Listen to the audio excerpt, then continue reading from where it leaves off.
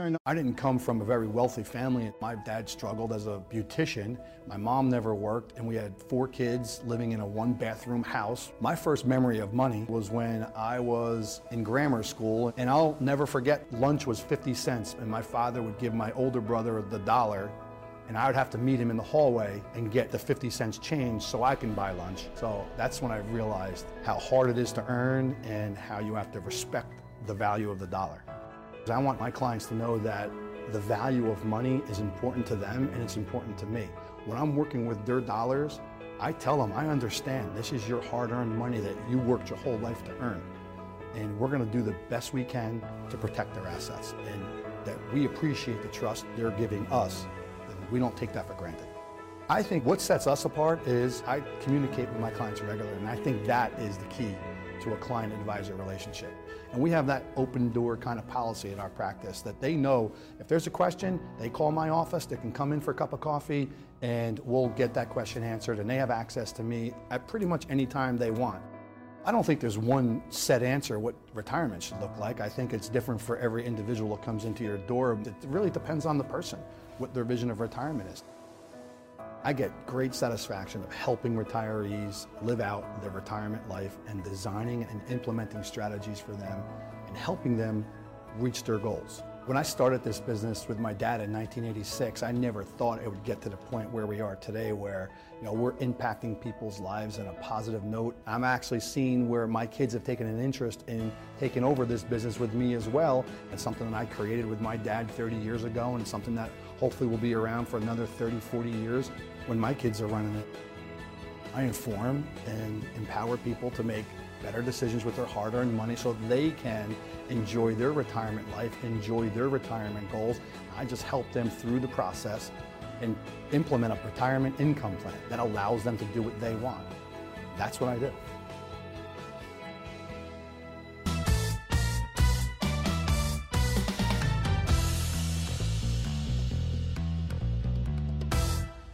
So you're sitting forward? Yeah, so welcome to season 3. Yeah, this is season 3. This is season 3. What's the name of the podcast? Season 3, episode 1. Episode season 1, 3, episode 1. The ideal experience. The ideal experience? Yep. Yeah, for everybody, and especially for John, for your social media platforms. This is Ideal Experience. My name's Pauline Bujanowski. I'm here with my co-host Chris, who happens to be my son. Your best-looking son, too, by the way. Okay. And we're a weight loss company located in Livingston, for your viewers who don't know us. Great. And we have a great guest today, and it's perfect for this time, right, with the market. Mm-hmm. We have John Papa joining us. Thank you, John. Hey, Paulina, how are you? Doing well. And John's Doing the owner of Diversified Planning Strategies, located in Caldwell. That's correct. Yep. I've known you for a while, John. So I've known your family, Paulina, since I'm going to say the early 90s. Did you meet Al on the beach? Is that how you guys met? No, actually met Al through friends of ours, Dave Pepe, in Dave the early Pepe. 90s. Yeah. Yeah, okay. So I thought he said on the beach. Oh, we could have met on the beach. Probably. It might have been. That's a long time ago. That's a long, yeah. His son just got married, too, right? A couple years ago? Who's that? Dave's son just Dave. got married, yeah. About a year or two ago. We were at the wedding, yeah. Yeah. It was a really good time. Yeah, so thanks for joining us, John. You're welcome. Glad to be here. I think the time is fitting because you're a financial planner and everybody's freaked out about what's going on in the market. There's nothing going on, right? Yeah, nothing's going on in the world right Everything's now. good. Everything's great. Rates are good. Yeah, everything's good. Everything's good.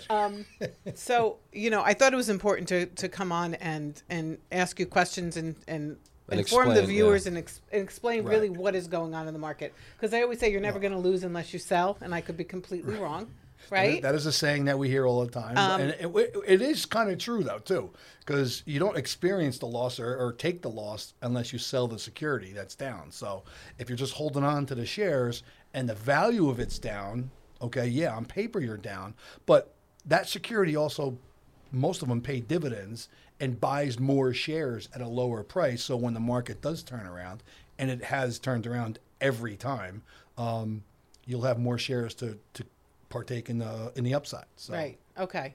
Well, before we start tell everybody what you do, John. Well, what you specialize in. Okay, that's a great question. I formed a company, Diversified Planning Strategies Advisors. I manage assets for clients, all individual clients, not any institutional clients or companies. I deal with individual people, mostly, hardworking, middle-class America.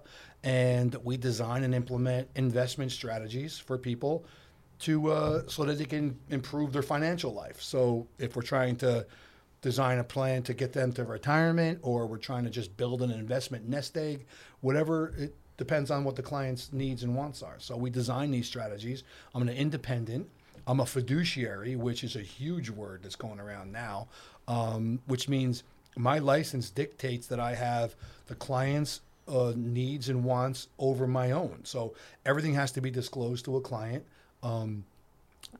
Conflicts of interest, pros and cons of an investment strategy, how I get compensated in this arrangement. So that's why you want to deal with a fiduciary. It's the highest standard of care. That's not common practice then. No, not every advisor is a fiduciary. In fact, I was asked on my TV show last week, what is a person supposed to do when they're interviewing an advisor? And the first question I would ask somebody is, how do you make your potential advisor? No, are you a fiduciary or not? Because if you're not a fiduciary, then I'm moving on to the next person already. That's the first qualification. If you're not a fiduciary, I'm not dealing with you. If you are a fiduciary, then we'll get into how do you what make does it money. entail to become one? Well, it's licensing and training and courses you have to take that are regulated by the SEC and FINRA, who are the regulatory bodies in the financial world. That's scary. Well, I mean, no, it's scary if you're not one. I don't know That's how what I'm people. saying. I don't know how That's scary people for work, the but they're average not. person, Right. because they probably don't even know that. Paulina, that should be question number one. What are you a fiduciary? That should be the first question out of anybody's mouth when they're interviewing an advisor. So that would be Fidelity. This podcast right now. That's the most important Fidelity, information. their fiduciary, or no, Fisher Investments. You see all the time, like Fisher CNBC. Investments, right? Yeah. They talk about that. They say we're a fiduciary, right? So yeah, you want to ask that question. That's out there now. It's all over in the financial world. You should be a fiduciary, working with a fiduciary. So what's the second best question to ask? Second best question to ask is, are you affiliated with a firm? Who you with? Are you independent, or are you with a big box firm like Merrill Lynch, Fidelity you brought up? Find out where that person's affiliated with. Because if they're just in a Merrill Lynch or a Fidelity house, then they're going to be touting and using Fidelity or Merrill Lynch products. Whereas an independent guy like myself, I like to use the analogy of Home Depot. When you come in and let's say you want to hang a picture in your house and you need a hammer, right? You go to a Fidelity or a Merrill Lynch or whoever, they're going to sell you Fidelity or Merrill Lynch hammers.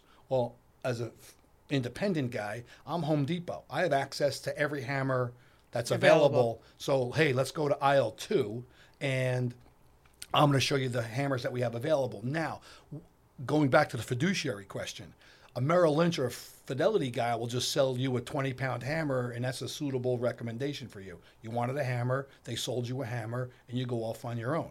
As a fiduciary, if I sold you a 20-pound hammer, I'm probably getting fined and not lose my license, because I have to ask you a couple more questions. How's your health? Any surgical procedures you've had recently? Can you swing a 20-pound hammer? Or let's go find a hammer that fits your specific ability. So a fiduciary has to take that care to the next level. Hi, everyone. Thank you for watching The Ideal Experience. If you or anyone you know needs to lose weight, I have helped my clients lose over 60,000 pounds in the last 12 years. Give us a call. The office number is 973-486-6928. Enjoy the rest of the episode.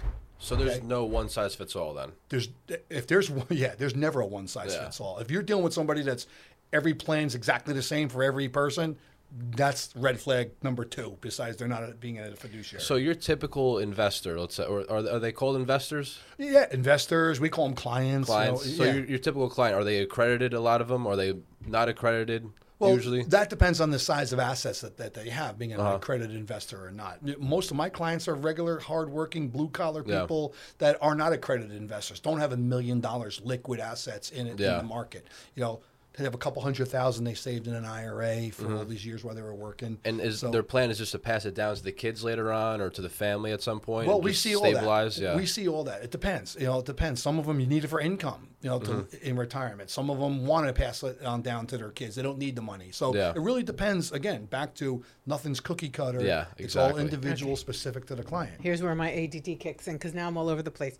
So when you talk about a Merrill Lynch, is it? Listen, I don't mean to talk about individual specific companies, because you really shouldn't be talking about absolutely not. But I'm companies, trying to understand. But if you're working for a bigger firm, is it kind of like real estate where the realtor takes the commission and then some goes to the house per se? Yes and no. I mean, there's Merrill Lynch has to make money somehow, so, right? So are there just higher fees then, I should there say, could be higher associated fees, with there could be working fees with to buy larger and places? sell securities. It depends on what their structure is. And again, a fiduciary has to disclose all that. Okay. It has to say, hey, here's how I get paid. If we're going to manage assets for you, here's how I get paid. Am I going to get paid by buying and selling stocks inside your portfolio? So I might be churning your account and you'll see 30 trades a month, because the more trades I make, the more money I make. Or am I going to have a set fee on the amount of assets that I'm managing, and my compensation is tied to your account doing well? The better your account does, the better I do, because the more money we manage, my fee stays the same, but it's on a larger pot of money. So I have an incentive to build your account as much as I can. Right. Within the risk tolerance of the client, but my job is to work for you and to build your portfolio as best I can within that risk level. And my compensation is tied to that, because I get paid based on the amount of assets I'm managing for you. And I've seen a lot of guys, too, get a little aggressive with their trading strategies, and they get popped for that, right? Well, popped for us. What's that called again? It's called churning. You're churning an account. Because I saw one case. There was aggressive.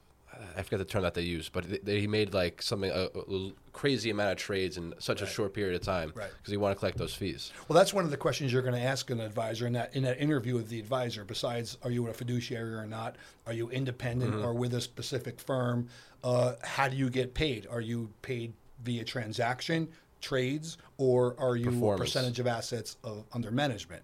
Those are all the questions you want to ask and know up front before you hire an advisor. Yeah, that's crazy, because by the time you pay fees sometimes, and then taxes on top of it, it could be a depending on big whether chunk the of account's money. set up, taxes could be a big thing. But I was reading an article, and they said people that really do the investment over a 25-year period may get 5% return. If you work with somebody, it's an over 8% usually. So that's a big difference in money. Where'd you hear that? I was reading something, and it said, people that work, that try to do it on their own. Right. And open up accounts, Right. They don't get the return. I mean, Paulina, every situation could be different. I mean, if you are do-it-yourselfer and you buy an S&P 500 index fund and let it just sit there for 30 years, you'll probably do more than 5%. Yeah. But you're not going to capture the big 40%, 50% gains in a year, as if you bought some Amazon stock or Apple stock, though they have the potential to grow hundreds of percents. Tesla calls. Tesla calls, right? So yes and no to that question. A person could do it yourself and earn 5% or 8% because they just pick a bland S&P 500 fund, and over time they perform very well. John, do you like REITs? I don't, and the reason why I don't is because of the liquidity of the REIT. Clients like independence. They like to know that, hey, if I want to get out of this thing for whatever reason, I want to be able to sell it and get out. I'm on the same page too. I don't like REITs. The reason why they pay high dividends and you get high yield from them is because they control your money. Yeah, and you don't know what you're buying. I'd rather either. get a little less and have access to my funds. Do most financial advisors deal in life insurance? That's a pretty good question. I'm not sure. The big wirehouse places, I would say no to that. They're just dealing in the Wall Street world. See, we use you use everything. Yeah, that's the amazing thing. What you remember in our meetings with your mom, the few that you came into, we split. A fiduciary calls a diversified portfolio not a mixture of stocks, bonds, and mutual funds. That's the Wall Street world. Every investment in the Wall Street world, regardless of what it is, has an element of risk. Okay, to me, that's not a diversified portfolio, and you can see it today in 2022. Not only are stocks down, mutual funds are down, equities are down, but bonds are down too because interest rates are rising. So what used to be a safe haven where the broker would tell you we have a mixture of bonds in your portfolio to reduce risk in your portfolio. Well, I've seen bonds that are down 15% this year. And that's supposed to be the safe haven of the Wall Street world. And it's not. That's not a diversified portfolio. A diversified portfolio is one that mixes the 3 different investment worlds. You can put your money in basically 3 different spots: the banks, insurance companies, and Wall Street.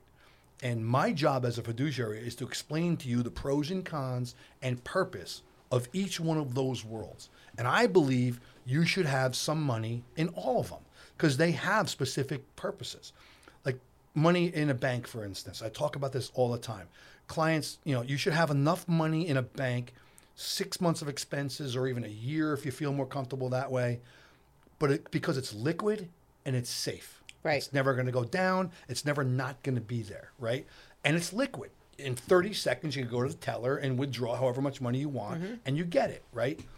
But the negative to a bank is it's no return. You get no interest on the money there. It's sitting there, right? Inflation kills you.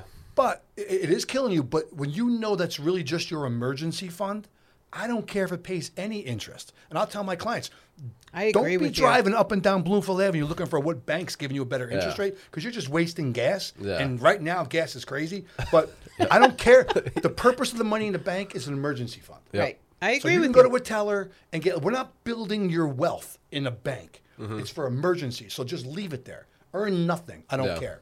We're going to build your wealth in the insurance world and in the Wall Street world. So the insurance world, there's fixed annuity contracts that your mom has, some of them, that provide protection, but also growth. She's earned probably around 5-6% per year over time in that investment with no risk to her money. Yeah, I like That's insurance. Safety. That's safety. We use insurance, all the time. I love it. And we also have investments for inflationary protection and long-term growth. So if I take a client, for example, who has $1 million, right? We want to leave $100,000 in a bank for liquidity. I don't care what the interest rate you're earning. We put a couple $100,000 in the insurance-based product that can't go down. And then we put the rest of it in Wall Street. So now, let's say we put $400,000 in the insurance world, $100,000 in the bank. So half of that person's money cannot go down because of the markets. What about multifamily? Wait. I'm sorry. No. So the third bucket is the Wall Street bucket that's got $500,000 in it. And that's going to be invested in a risk tolerance strategy based on what the client's risk is, not what my risk is. So we have tools that can measure risk. So the higher the risk, the higher the returns, the larger the roller coaster you're going to be on. So we'll tailor that third world to the client's specific risk tolerance. How about to their age too? Age is a big part of it. Age is a big part of when you're measuring risk for a client. Because if you're 30 years old, you should be on the roller coaster. If you're 70 years old, that roller coaster's got to be like it's a small world at Disney World. Right. And if you're 50, a really small 50, you could still be taking some nice risk to get growth because life expectancy is getting longer and longer and longer. A 50-year-old expects to live till he's mid-80s. That's 35 years. So you have time to recover. So you should still be in a sort of an aggressive portfolio. So back to the diversification though. So in that scenario, half of the client's money is invested in Wall Street in a risk-tolerant investment strategy. The other half of their money can't go down. So times like now when the market's going crazy and they're down 30% for the year, well, in that strategy, that client's probably down 5% for the year. They're not freaking out. They're not making panic decisions. They're not getting emotional. They're not making crazy decisions. And you're just staying the course because you have your money in a truly diversified portfolio. Wall Street guys, the big wirehouses you were talking about, they only want your money in stocks, bonds, and mutual funds. That's it. That's all at risk. It's just a different type of risk. So that's not a diversified. That's the one thing that they're stood out selling about that you. as a diversified portfolio. Yeah, but that stood out about you is that you do because I like life insurance. Right, life insurance, fixed index annuities, protection. You got to talk about protection when you're with clients. Now, 22-year-olds, you don't need to be in the insurance world right now. You need to be aggressive in your portfolio and invest because even though you're buying Amazon, Apple, Tesla, Microsoft, even though they're down right now, you're buying them at 30% discounts. those companies are going to be, they're the leading companies in the world, right? Right. So 20 years from now, you're going to be making tons of money with those companies. So buy as much as you can, be aggressive for the younger people. Right. Older people, you can't be like that. So life insurance, what's the difference between universal and whole? That's a great question. Universal is basically a combination of mutual funds and term life insurance. Whole life insurance is more like a vanilla. You have guarantees written into the contract. It can never go away, can never explode. It's more money than universal, but it's filled with guarantees. So if a person can afford the premiums in whole life, my opinion is that's the better insurance to buy. Now, you're not going to get the mutual fund gains like you could get in a universal life policy, but you're also not going to get losses in it. And in a universal life contract, I go to, when I compare the two, I go to the page that shows me what's the guarantee in this thing. Can this policy ever blow up on a client? Which means 30 years from now, if the markets don't do well, that policy could go away, not by the client's choice, because the investment choices you chose. Whole life insurance, you sign a contract the day you buy it, that contract will be there till the day you die. I don't care if it's 150 years old. Can you borrow against both of them? Yes, you can. If you borrow against a universal life policy, you're even making it more risky because now you're taking money out of that contract. Now it's got less guarantees. If the market turns south like it is now and you've borrowed out of your universal life cash value, you're exposing that contract to blowing up and losing the death benefit, and that's really bad. So whole life, people still will borrow against, but it just means the death payout is less. Is that correct? Or come down. Right. Yeah. But you can also pay it back. See, I have clients, tons of clients that have whole life insurance, and they borrow against it. They'll pay an interest rate. So I'll give you an example. Is it normally low? Yeah, the interest rates are probably 5 to 7%, right? But here's the big difference. In a whole life policy, let's say you had $100,000 and you needed $40,000 to go buy a car. And the car, even though car rates are low now, but they're starting to rise. But let's say you don't have great credit, so you can't get a car loan, right? You could take the money out of your life insurance policy. There is no application. You get the money when you ask for it. So there's no timetable to pay the money back. So you can tailor the loan to payments that fit yourself. But here's the best thing about borrowing against a whole life policy. Go back to the example, you have $100,000, you take 40 out to buy a car, right? Your policy, like there's not some safety deposit box in the insurance company that says, I'm taking $40,000 out of Paulina's account and giving it to her so she only has $60,000 left. No, they take it out of their reserves, give you the $40,000, they charge a loan interest rate on it, but your $100,000 is still earning interest to the tune of 5 to 7%. So it's like a net zero interest loan. I have clients that do that all the time. Yeah. Borrow on it. You want to go buy a car? Borrow from your life insurance policy, get a payment schedule, pay it back. So you're all paid in full when you're done.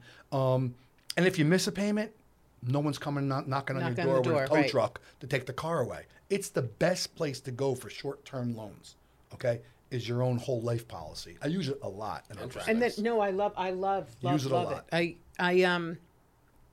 And that's also, it's tax-free, right, for whoever you're leaving your life insurance policy. The death benefits. The death benefits, are right? tax-free regardless of what type of insurance it is. Term, whole life, universal life. When you collect a death benefit, it's income tax-free. Right. So that's a great way to leave Absolutely. your money to your children. Absolutely. Without them being hit with taxes. And multifamily real estate, but we'll get to that He in a little loves bit. multifamily real estate. He's going to... I think it's the best investment vehicle ever made. Real estate property, you mean like multifamily homes 30, and things 40, like that? 50, 60 apartment units. buildings? Yeah. Yeah. Because hyperinflation periods, the price of the asset goes through the roof.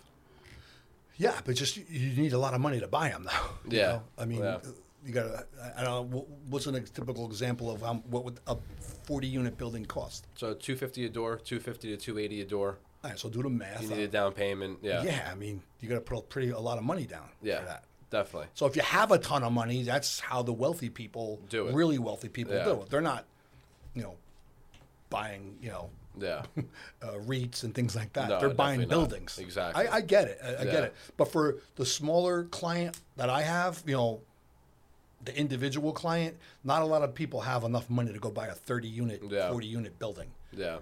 Well, the family offices too, if you could find one to partner up with. Absolutely. Unless you buy whole life and take the you'd have loan to out. really put, right, Luke? I'm thinking Luke's in the background. You'd have to really put a lot of money into that. Well, when you have a whole life policy, how long before you're vested where you can be taking loan? Well, that's a great question, Paulina. And in reality, the earlier years, really the insurance company's making all the money, because I think actually after the first 1 or 2 years, you have no cash value, but you've paid a lot of premiums. Right. But from like the third year on, you're making money on your premium deposits going in. I just sat with a client, actually talked to a client on the phone, going to go meet him in August to go over their policy. This guy took a Guardian whole life policy with me in 1992. So it's 30 years old, I think, almost 30 years old. And he puts in a couple $100 a month. His cash value increases. So I asked him on the phone, he was wanting to cancel it. I'm like, I won't say his name. I'll just say his name is Joe. I go, Joe, let me ask you a question. Where could you give somebody, you put in $4,000 a year for this whole life policy, right? Next year's cash value increase is going to be $9,000. So in 1 year, you gave the insurance company $4,000. At 9. They're increasing your cash value by 9. Right. Guaranteed. No market. You know what's going on in the market. You're still getting that gain.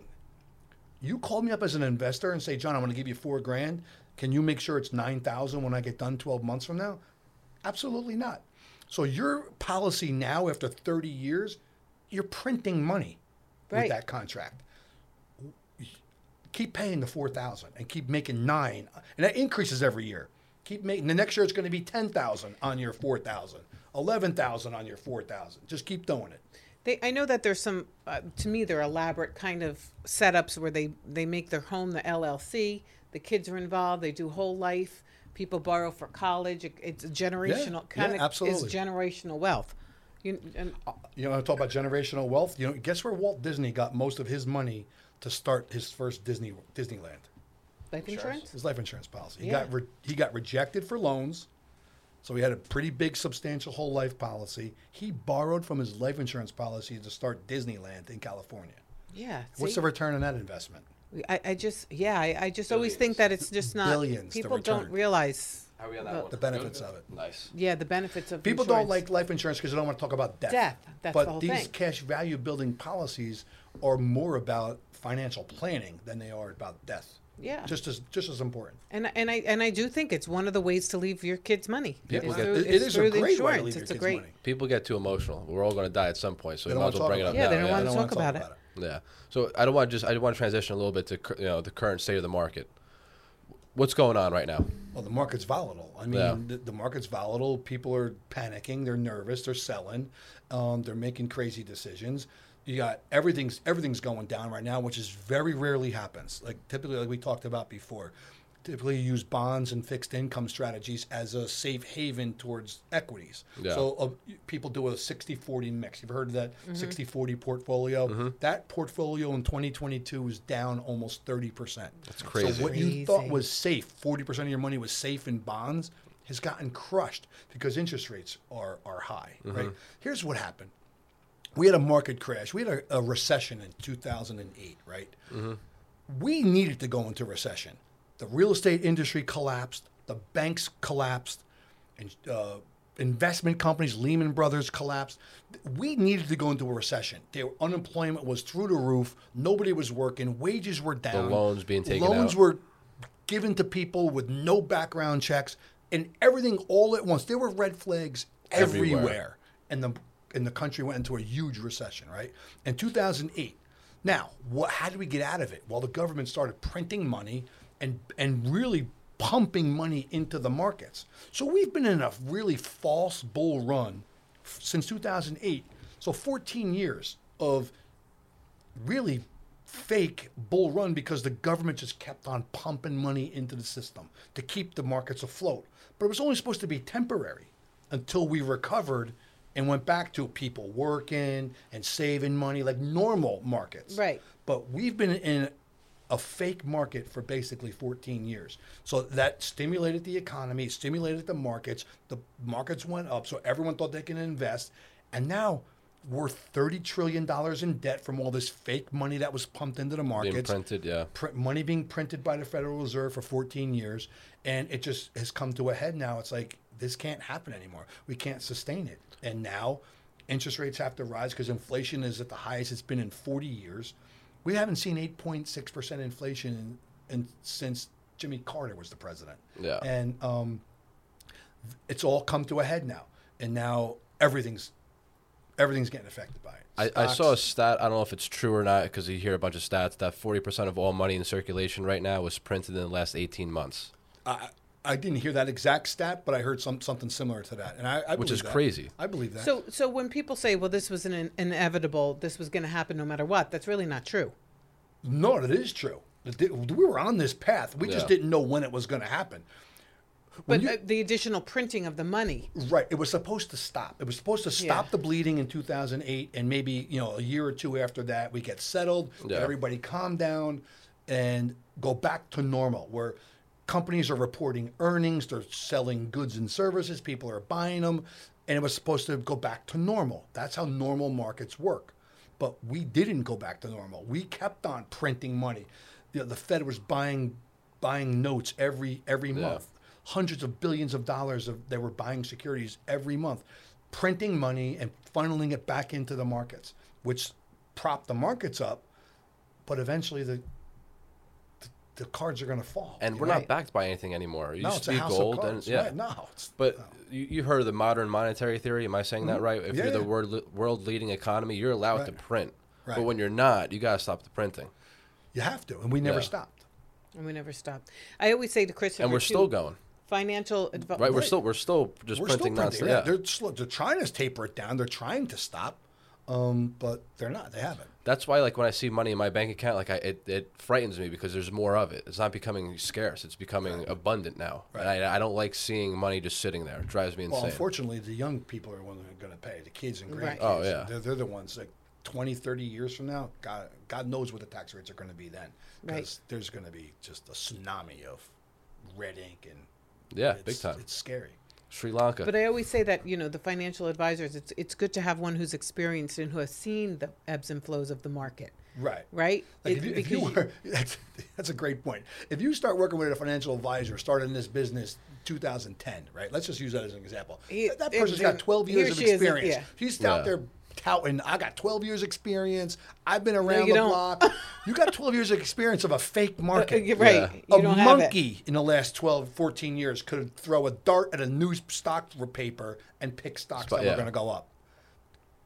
You need to deal with somebody who's been around and saw 2008, dealt with 2000, dealt with the .com. With all those phone calls coming in. Phone calls. So what do we do? How do we protect ourselves? That's how we develop this truly diversified portfolio strategy. It's not all in Wall Street. It's in the other. It can't be. Other places where you can get safety in your money. The day Lehman collapsed, how many phone calls did you get that day? Oh my God. Take us through that day. Hundreds. What happened? Well, no one thought that was going to happen. Right? No, of course not. And I'll give you so that day happens. The markets are collapsing. People don't realize, how many. Everyone goes to banks for safety and because we have FDIC insurance and all that. But you know how many banks have gone under in the last 20 years, have become insolvent? And then bought. Thousands of banks have become insolvent because they loan money out to bad creditor, bad people who can't afford to repay the loans. They're over-leveraged. They don't have enough assets to. A bank basically loans out 90-some-odd% of the money they take in deposits. Yep. So if we all went to our bank today, every person went to the bank today to take our money out, that bank's going under. Yeah. Because they don't have the money. Yeah. Okay? So back in the same time, two things happened. AIG was having problems in 2008, and Lehman Brothers was having problems in 2008. The government let Lehman Brothers collapse because when you put your money in Lehman Brothers, you were investing it in risk. When you put money with an insurance company, they have guarantees in those products that you bought. Yeah. The federal government bailed out AIG. No one really knows that or talks about it because it was an insurance company. So they couldn't let that company go under. In the history of the United States, not one person has ever lost a penny from an insurance company going under Yeah, because of the that'd be Armageddon. guarantees Yeah. and the protections that these companies have. Well, the markets, you put your money with Lehman Brothers or any of these other ones that we mentioned before, you're risking your money. You could wake up tomorrow and there's no money there. You're taking risk with your portfolio. So the government can't bail those people out. You knew the risk going in. So back to that day, it was crazy. The Lehman Brothers goes down. Now everybody starts panicking. The market just tanks because everyone starts selling, going to cash. And, it was a crazy day. It was crazy. Probably over 100 phone calls just in the morning. A day, Yeah. Minimal. I don't remember the exact number, but it was just ringing off the hook. Yeah. You know, That's scary. Yeah, it really is. And that's why, you got to communicate with your clients. To be a successful advisor, it's more about the client advisor communication, And that's why you do your dinners at the end of every We do year. dinners. Yeah. We send out quarterly reports every 3 months on the investment. With the investments, every 3 months, my clients get a report. It's basically a report card. How did we do for the quarter? Now, this quarter wasn't great. So I've gotten calls about it. Listen, I'm not going to, it's not only good, there's going to be bad, and we got to report it. It raises a red flag to generates always the be good. conversation. Yeah. That generates the conversation. And that's why we want to have, at least every 3 months, on the Money in Wall Street, let's talk about what's going on. Okay. With insurance companies, you do more of a yearly review kind of thing because nothing really changes during the year. So you're doing yearly reviews on that. But on the investment side, we're communicating on a regular basis. And that, to me, is the key to a successful relationship between a client and an advisor. 100%. That's why we don't lose clients. It just when you listen to everybody and when you middle America, it's hard that they're invested so much into Wall Street. Right. Because you got a mortgage. It's risky. It's very, Wall very Street risky. Invests trillions of dollars in marketing for you to believe that your money has to be in whatever Wall Street product they're touting. You guys mentioned the guy before. I'm not going to say his name. He hates annuities. That guy. Really? I would like to debate that guy and sit down with him and say, okay, so take a portfolio you have all in Wall Street, and that client's down 30% today in that 60-40 mix, whereas my client, who has half their money in Wall Street, half of it in guaranteed positions outside of Wall Street, right, who's only down 8% in this year, you're going to tell me an annuity or whatever product we're using is bad for the client? No, because Really? he's making all the money. Right. Well, yeah, because the middle America, They make the middle way class, more money on Wall Street than they do in these Absolutely. annuity contracts. So But they don't advertise. They don't advertise it. They say you're getting robbed. You're buying an annuity or life insurance. You're getting robbed. It's No, all you're not. commission. It's all that's total BS. You're not. You're giving the middle class a tool to do great things, but you're not putting them in there as a gamble. No, Paulina, you used a great word, a tool. Right. I use that in my practice all the time.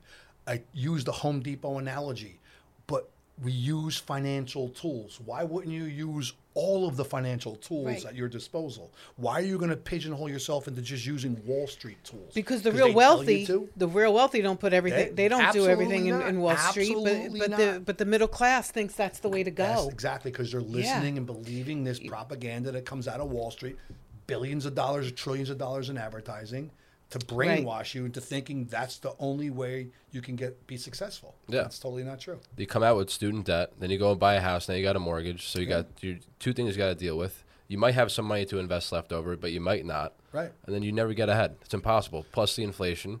Yeah. Well, right now, yeah. Plus Yeah. inflation's killing people. What do you think? What do you see changing as far as? I mean, we know that the markets are bad, but any policy changes that you see coming down the pike? Good or bad? I think right now the Federal Reserve is going to be raising interest rates, and they've been doing that for the last couple of monthly meetings that they have. And they first started out with 50 basis point increases in interest rates. Mm-hmm. So we've seen in the last couple of months mortgage interest has doubled where it was like 6 months ago. You can get a 30-year fixed mortgage like 2.5%. Now it's 5.5%. Right. A couple of months later. So what the Fed, the only mechanism the Fed has to combat 8.6% inflation is to raise interest rates. So they already went to, it was supposed to only be like 10, 50 basis point rate increases in the next 6 to 8 months.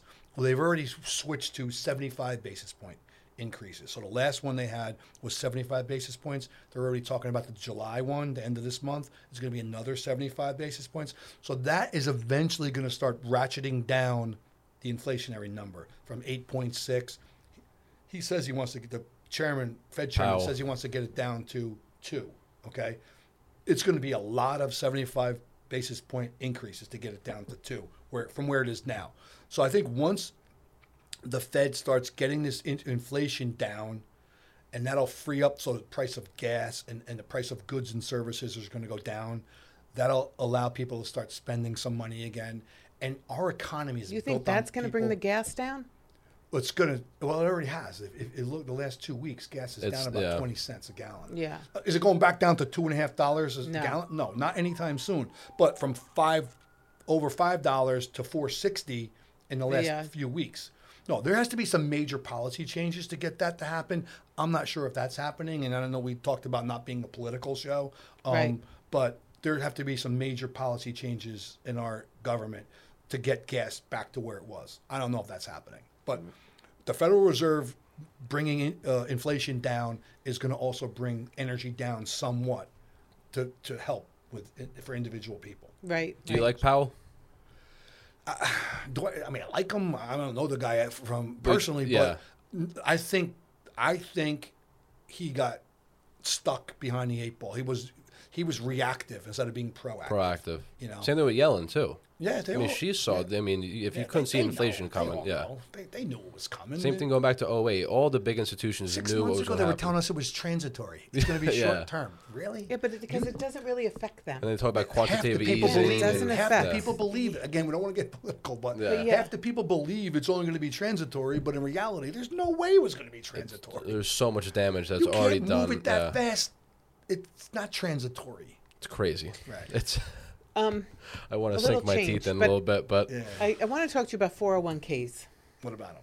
There's so many different 401ks out there, and how does the average person, or if you work for a company, they'll give you a choice of where you want to put your money and what kind of 401k, and the average person probably picks, I like number 3, let me try 3. Well, the first thing you need to know is the history of the 401k. All right. Back when our parents were working, if you worked for a company in the 60s, the 50s, the 60s, the 70s, you worked for IBM or GE or GM, you worked there for 40 years and you retired. You not only did you get the gold watch when you retired, but you got what they call a pension plan. Right. So that company invested money in their employees, and the longer you worked there, the higher this payment was going to be. So you retired, you got a pension. Well, in the mid-'80s, the government changed the rules on everybody and said, you know what? We're taxing that, right? Corporations were tired of funding the cost of retirement for people, so they said, we're not doing pensions anymore. They created the 401k, which put all of the onus on the employee now.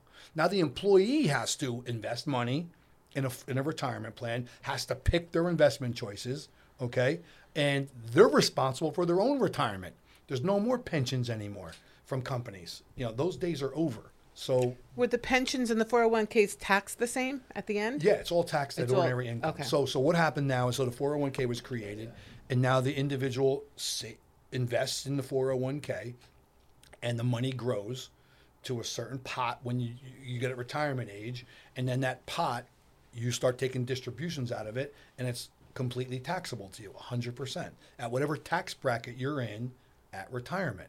So the sales pitch back then was save as much as you can. You get a tax deduction for your contribution, but you don't know what the tax rates are going to be when you retire. So think about that. Imagine going to playing any sports game or any game, and you don't know what the rules are, but they want you to play the game and you invest your money in that game. Right. How would I know to save money? How do I know if my $1 million pot at 65 is going to be good enough if I don't know what the tax rates are going to be when I'm 65 years old? That's the game everyone's playing. But no one talks about it. Nobody talks about it. Everybody is out there going, maximize, fund as much as you can into the 401k, grow this pot to $1 million, $1.5 million. I advise the complete opposite of that. I want you to have the $1.5 million or whatever that number is invested at retirement, but I want it to be in tax-free buckets. Right. Minimal taxes. I deal with a lot of retirees, and they're coming in my office now. They got this great 401k that they invested their whole life. And now you start talking to them about, okay, your distribution this year is $60,000 out of the retirement plan, plus your Social Security, and people still might have a small little pension now because they're not completely out of it. You add up all that income, you're in a higher tax bracket than when you were working. So now they're like, well, how do I get out of that? And the answer is you can't. You can't. The answer is you tell younger people today, don't save all the money in a 401k. I advise to all young people, save if the company provides a match. A lot do, but not all of them. If the company provides a match, you invest in the 401k up to the match. Then you take the rest of the money that you were going to put into that 401k and save it in your own Roth IRA. Roth IRA is completely tax-free. Now, you don't get the annual tax deduction on that money going into the Roth, but I now have all the years of growth tax-free and all the years of distributions tax-free. Right. So I want that $1.5 million pot at 65, but if I can have $500,000 in the 401k that's taxable, and I have the $1 million in a Roth IRA that's tax-free, that's a better strategy in my I agree with you. What is that tax? 35, 40% when you go to pull? What we just talked about. I don't know what the tax is. You don't know? That's the 35 years from now, think about this. That's crazy. 35 years from now, we have $30 trillion in debt right now. We pay, I think, $2 trillion a year just in interest payments on the debt that we owe, right? It's crazy. And I think in 5 years, there's going to be more retired people in the United States than there are working people. So they're going to have to go after. The population after. is shifting.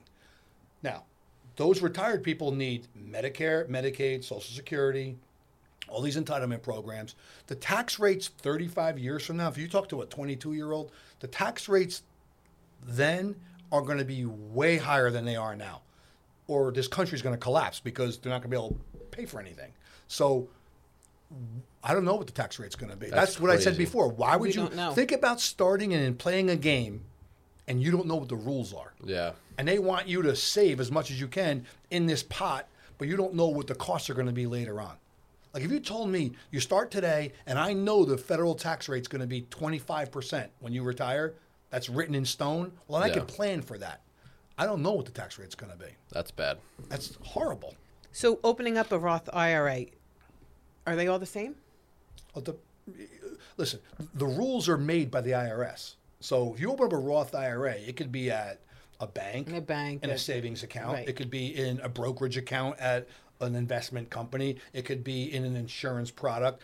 They could be titled as Roth IRAs. You get the same tax benefits. It's the same thing. No matter where it sits. Okay. The rules are the same. It's just what you're going to invest your money in is going to be different. So, right. Yeah. A Roth IRA is the same no matter where you put it. A 401k is technically the same no matter what company you're working for. Some might have more investment choices than others, but the rules of the 401k tax-wise are all the same. The IRS sets those rules. It doesn't matter what company you work for. And the that rules changes. are the same. What's the difference is how many choices do you have to invest the money? Is there going to be a match or not? A company's not forced to match your contribution. Right. Some companies do, some don't. You're not forced to do that. Okay. What's the best way to earn compound interest? Just start investing in time. It's time. Compound interest is the benefit of compound interest is the time that you have for it to compound. So the earlier you start, the better off you're going to be later on.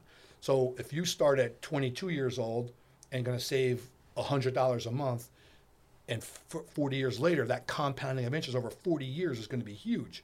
If you start at 27 years old and lose 5 years, you're going to have a big difference in how much money you're going to have at 65 years old. So compound interest, the biggest factor in it is time. So the earlier you start, the better off you are. The better. If you want that same amount of money later on, but start later, you got to invest more to compensate for that time. For the time is the key to compound interest. They should have taught this in school. No. Or they should still. They'll never. They taught nothing. They didn't teach in college. I didn't learn this in college. To save, budget, all of it. None of that. It's crazy it's all that they BS. don't. It's all there should be a college course. We talked about it all the time. When my daughter graduated a while ago, he just graduated. There's got to be a course on life, a life course. A life course. This is how you balance. And this is how you write a check. Right, nobody. I want to see what their life is like. The guy teaching, I have to tell you, some kids in their 20s that come in here if they pick up food for their parents, they have a check. They don't know how to write it out. They don't even know what a checkbook looks like. No. No. So forget balance it. Yeah.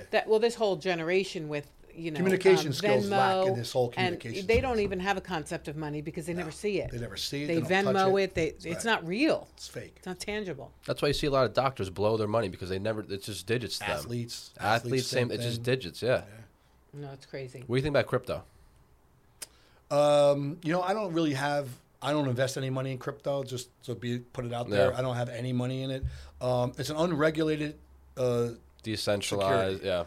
Yeah, I'm not a big believer in it, and it was touted as something different than the markets. So when the markets are collapsing, you have your money in crypto, you're going to be fine. Mm-hmm. Really? I saw crypto. That's what Bitcoin was at 69,000 high. Yeah, is now breaking 19 or 20 or 20 whatever. Around there. So wait, I thought it was not supposed to be affected by market conditions. Yeah. Well, that's not true. Yeah, so, they pinned it to the market basically. So now it's unregulated. So it's an unregulated security. It is tied to the markets. Mm-hmm. Why would I invest in it? So it's just like investing in anything else. Well, all the wealthy people invested in it and then pulled. Yeah, they made money. They made the money. Mm-hmm. Yeah, absolutely. As a regular person, I wouldn't put any money into it. I think in 5 years it's going to be a lot more. All right, then I'll look at it 5 years from now. But right now, it's like the wild, wild west. Yeah. And as a fiduciary, I can't put my clients' money. No, definitely not. Yeah. I can't buy it myself. Can't answer it. You can't answer it's anything. Unregulated. It's unregulated. So you can't advise a client to invest their money in something that's unregulated by the SEC or by the regulatory bodies. Right. So I can't even offer it to clients. Yeah, interesting. Thank God, because I wouldn't want to right now. No, this is good. So it's John, crazy. Tell everybody about your radio. Like what you're doing now. Yeah, where can they find you? Yeah. Right. So I got a couple. I got two different ventures, right? So we started a show called the. Actually, wait, but we could cut this out. I just want to make sure we have enough time on this to get. Yeah, I want to hear this. Okay. All right, just ask that question again. Where can you find John? Okay, so John, tell everybody about your radio show and where they can find you and listen to more. Right. So we actually started two different ventures, right? We do a TV show on New Jersey 12 Network. It's on Saturdays and Sundays at 8 a.m. It's called The Papa Report. It's a half-hour show, all about current things that are going on in the financial world. It's me and a host in studio, talking about different things about finances for clients. And we also do a radio show on WNYM 970 AM, The Answer. 970 AM. 970 AM on the dial. This little radio lingo is totally different than regular lingo. They call it on the dial. And it's broadcast on Saturdays at 9 a.m. and rebroadcast on Sunday at 1 p.m. in the afternoon. So it's an hour show about, again, current topics that are affecting in finance. People, market risk, taxes, inflation, estate issues, estate planning, things like that, life insurance, all kinds of things. Is it question and answer? I mean, people can call in? We do. They can't call in. It's a recorded show. They can't call in, but we do answer.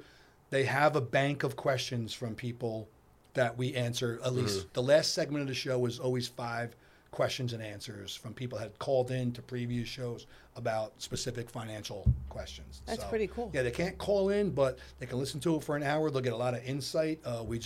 They started airing last week. I've been working on it for a couple months now, and they just started airing last week. So it's pretty cool. Pretty excited that's about great. it. Good for you. That's great. Yeah, pretty excited about it. And you can also reach John at 973-226-6000. That's our office number. Right? That's Susie's your office there. number. She's there now. She'll pick up the phone. She's really sweet. She's really sweet, Susie. I think, in fact, I said this on my TV show. I think she's my clients like her better than me. No, I don't know about that, John. So we laugh about that. But yeah, and we're also on Instagram. You can follow us on Instagram, DPS Advisors.